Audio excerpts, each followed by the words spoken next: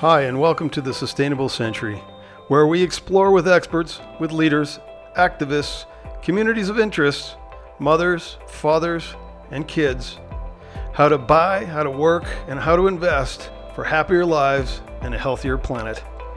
I'm your host, Mark D'Souza Shields. Today, I'm speaking with Alice Korngold. She's the president and CEO of Korngold Consulting LLC, which provides strategy advisory services for board members and executives from multinational companies and global and regional NGOs, that's non-governmental organizations, and nonprofits. Amongst other things, Alice has thought a bunch, written about, and spoken passionately worldwide about all things sustainable, including, but certainly not limited to, leadership, NGO, board management, corporate volunteerism. If you Google Alice, you get Fast Company, Triple Pundit, HuffPost, amongst others, where she's written. She's worked for international companies and nonprofit initiatives. She's taught at York University in Toronto, which is my old stomping grounds, at Harvard University, amongst others. Finally, and I just want to plug the books, she's written A Better World, Inc., How Companies Profit by Solving Global Problems Where Governments Cannot, and maybe we'll talk a little bit about that. And finally, Leveraging Goodwill, Strengthening Nonprofits by Engaging Business. Wow, that took a while because it's such a list of accomplishments. Welcome, Alice. Thank you, Mark. It's a great pleasure to be on this call with you after following you at CSR Counts on Twitter. Well, thank you very much for that plug. Listen, I want to get right at it. Tell us about your work with international companies looking to scale nonprofit programs. And maybe you want to, give us a couple of examples of nonprofit programs so people get a better idea. Okay, that sounds great. The backdrop are the two books actually that you mentioned. Thank you very much. A Better World, Inc., How Companies Profit by Solving Global Problems, and Leveraging Goodwill. And what's clear from all the research is that, in fact, from dozens of case studies, only companies can truly solve social, economic, and environmental challenges because they have the vast resources, the market incentives, and the global footprint. The ones who are good have the right board of directors who understand the opportunities, effective in engaging with stakeholders, and effective in partnering with nonprofits. Right. So that's the backdrop to the work I do in matching business people to nonprofit boards. Okay. I should say training and matching. Right. And I've matched over 1,000 business people to nonprofit boards, but it's a one-on-one process. And I'm working with companies that want to scale that for hundreds and thousands of employees to serve on nonprofit boards. Give us a sense of some of the nonprofit or initiatives that companies are undertaking and how that actually contributes to sustainability. Well, in terms of partnerships, this goes off the subject of nonprofit boards, Mark. You want to do that? Yeah, go wherever you need to go. Yeah, absolutely. Okay. So, in fact, one of the ways that I evaluate a company's effectiveness in helping to achieve social, economic, and environmental solutions is I look at the depth of their nonprofit partnerships and what they accomplish through them. And Unilever and Dow is a good example. They work very closely with Acumen, a very successful global NGO that changes the way the world tackles poverty. And these two companies are working with Acumen in East and West Africa to accelerate the growth and impact of small and medium enterprises working in agriculture, energy, healthcare, water, and sanitation. And this is a win-win, of course, for society and the world, but also for these companies that have a presence and anticipate a growing presence in East and West Africa. So this is an effective partnership that's a win-win, and this is what we look for.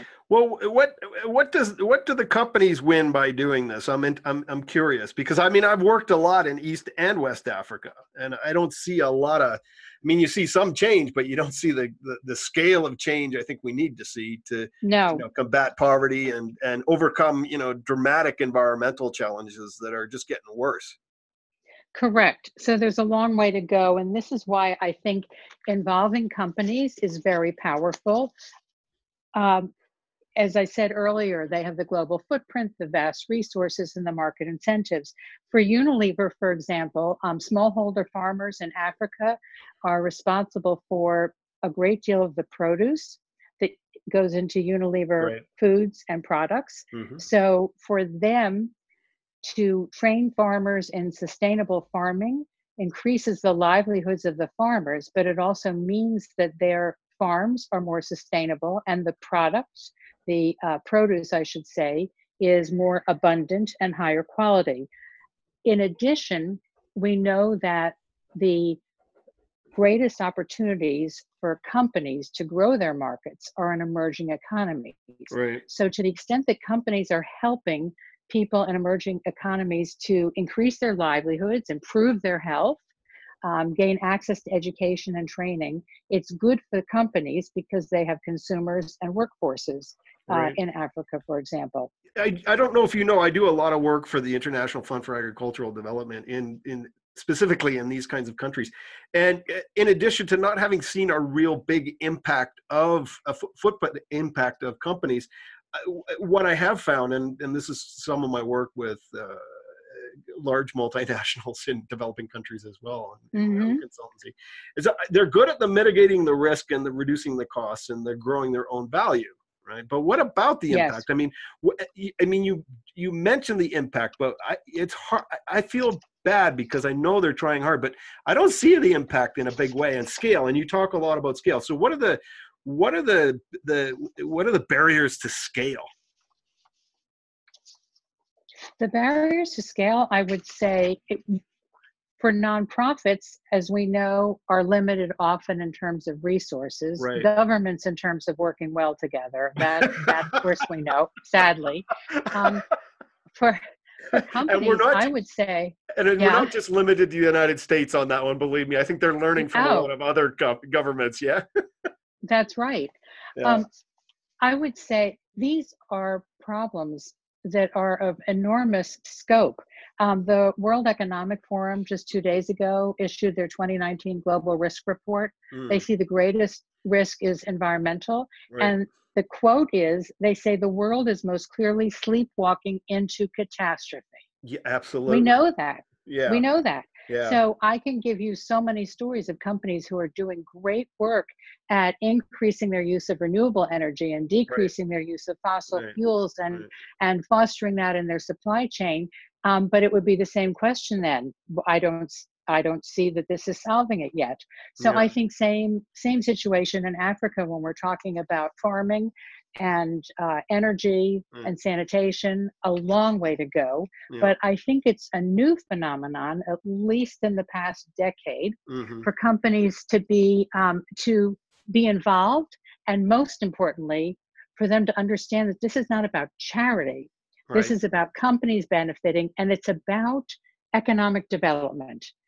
So not only are people moving out of poverty, but as Acumen said, they're doing so with dignity. Right. Well, yeah. I mean, I want to bring up an issue later in a moment about the Green New Deal and leadership, because I know you know tons about leadership. But what I wanted to ask you about, and this is the cynic in me talking, is I've worked with a lot of these companies and a lot of government programs in these areas, and they say, well, we got to engage the stakeholders, we got to partner with the NGOs and stuff. My experience has been there's more bark than true bite in terms of trying to take on the challenges of sustainability, and that the stakeholders have more influence on where they stand in the photo op for the sustainability report than anything else. I mean, give us some examples of where stakeholders have had a real impact on company behavior. So most companies will tell you that a couple of decades ago, it's really just investors and perhaps government regulators that they paid attention to. Right. But companies are learning now, and social media has been a big impetus, that stakeholders, consumers, of course, but employees, communities, nonprofits, all of the groups whom the company touches that are involved, any one of them can impede a company's success. And any of those groups can help accelerate a company's success. Right. And we see that in case studies. And companies that don't get that, they will fall behind, if not already. Yeah, well, I mean, my work agrees with you entirely in terms of the theory, but still, there's a long ways to go in practice. Here's a question for you. This is and I want to thank you, because when I was reading through some of your articles, it posed itself to me. Can we expect a day where the great sustainability logic of an NGO actually takes over an entire company, or have we got examples of that? What I see mostly are examples of partnerships, and I think Unilever is an outstanding example. There are other companies that I know, and I've worked with, Dow Chemical, for example.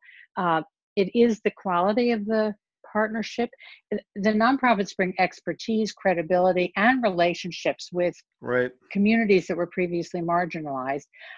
So the old model is companies throw a few charitable dollars here and there. Right. The new model is for companies to understand the win-win of engaging far more deeply with NGOs.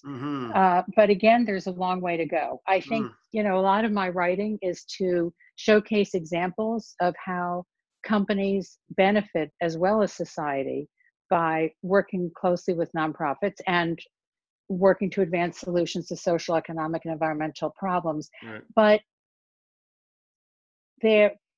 these are cases and situations. It is not all encompassing for most companies, and it's still not the majority of companies. So yes, we have a long way to go. Yeah. Well, I had another question. Sure, go ahead. Absolutely. Yeah, and the question is, I'm sure you've been following, 3BL Media and the brands taking a stand. It's very catchy. I love it, and they do great work, and people should check out their website. But the one thing that bothers me, I took my daughter to New York a year ago or so, and I said, let's play a game. Let's see where we can spot the sustainability. Well, after all, we are in the market. Yeah. And boy, we did not do well. And I was really hoping to find some Unilever stuff. But you look at a Unilever product, and you don't know anything that they're doing by looking at their product. Why aren't brands taking a more overt stand about all this great stuff that they're doing? And in fact, I was being a bit facetious about the photo op business, because there are companies that are engaging quite deeply with sustainability experts and NGOs.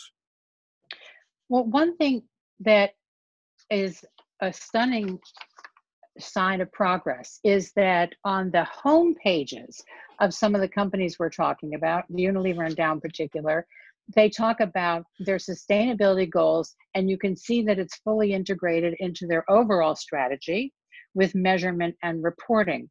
That information used to be relegated to a little drop down that said CSR. It's on their home page, and we see advertisements.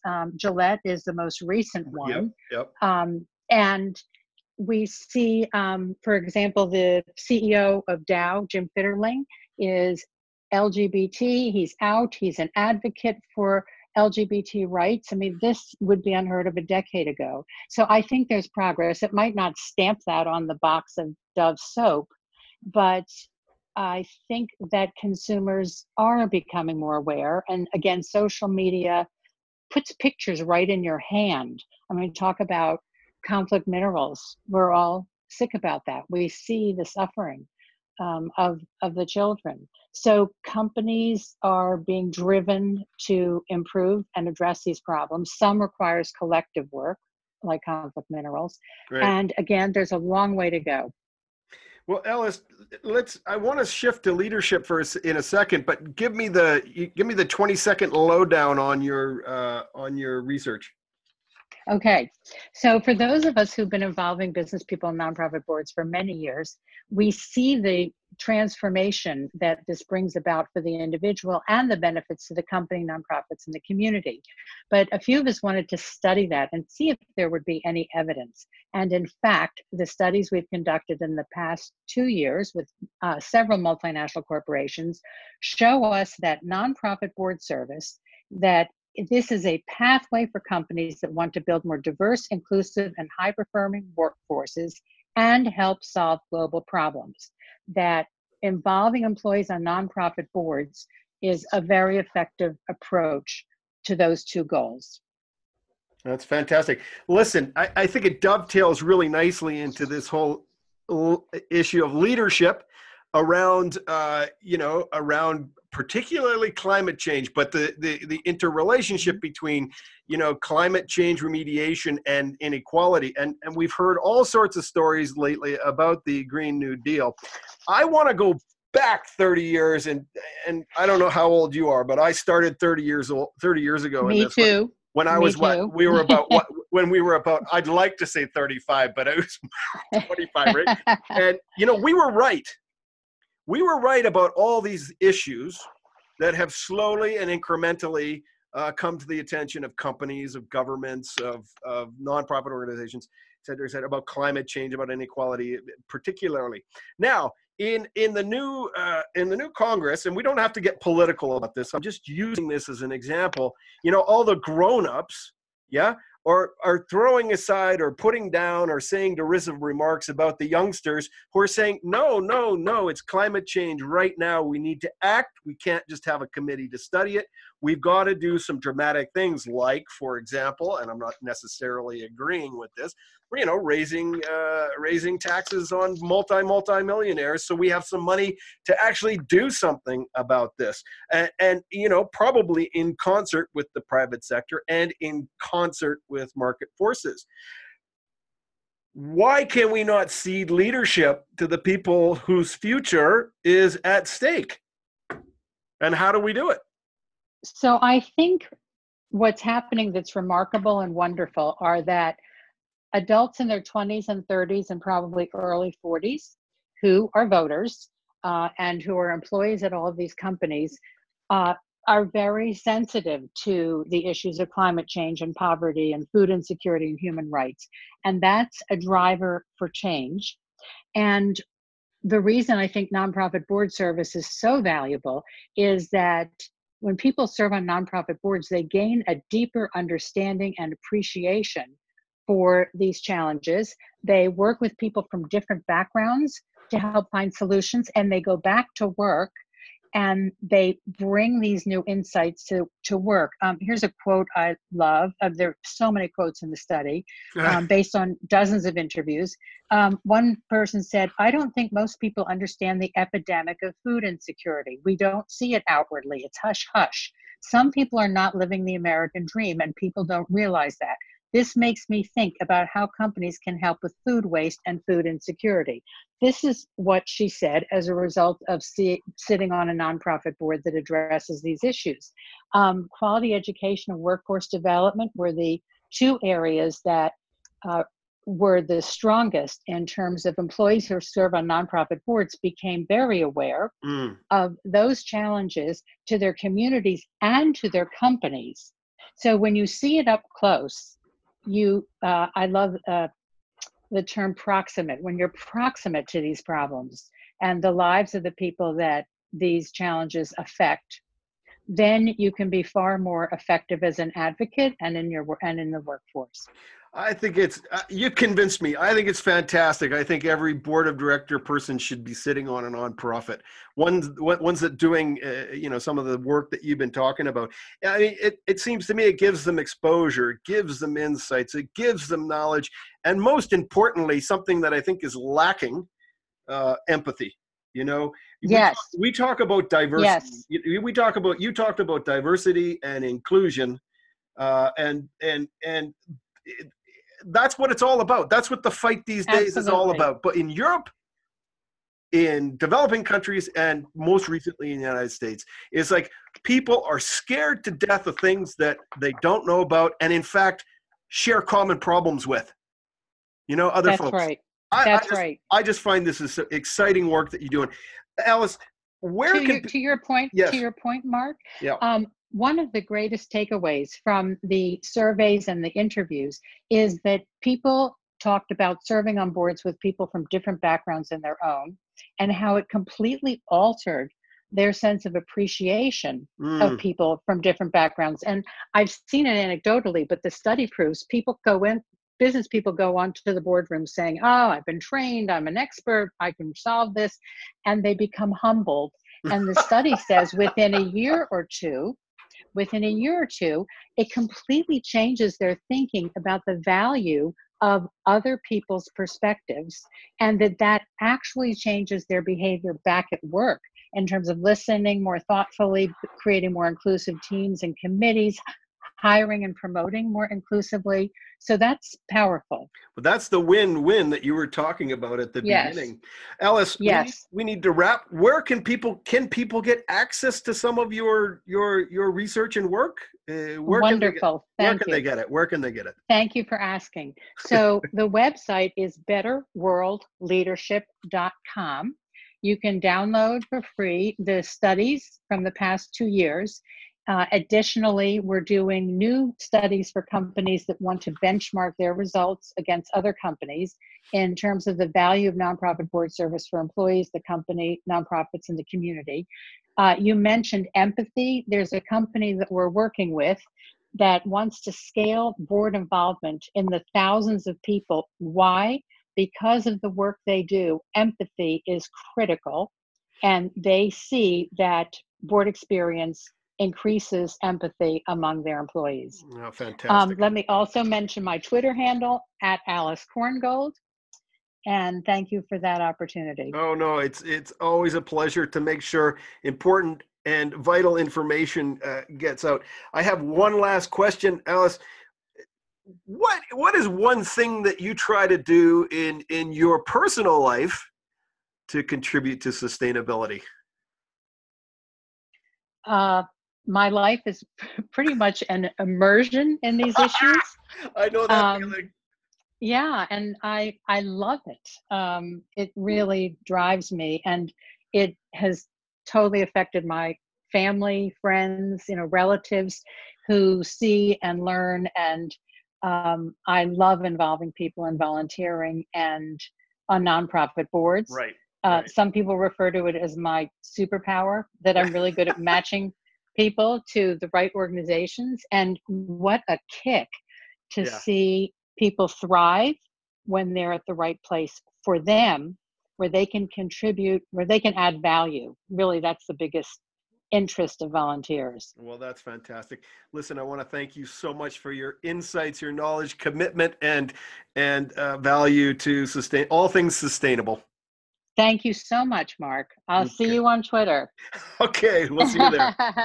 Thank you. Today I've been speaking with Alice Korngold. She's the president of Korngold Consulting at korngoldconsulting.com. You can catch her on Twitter at Alice Korngold.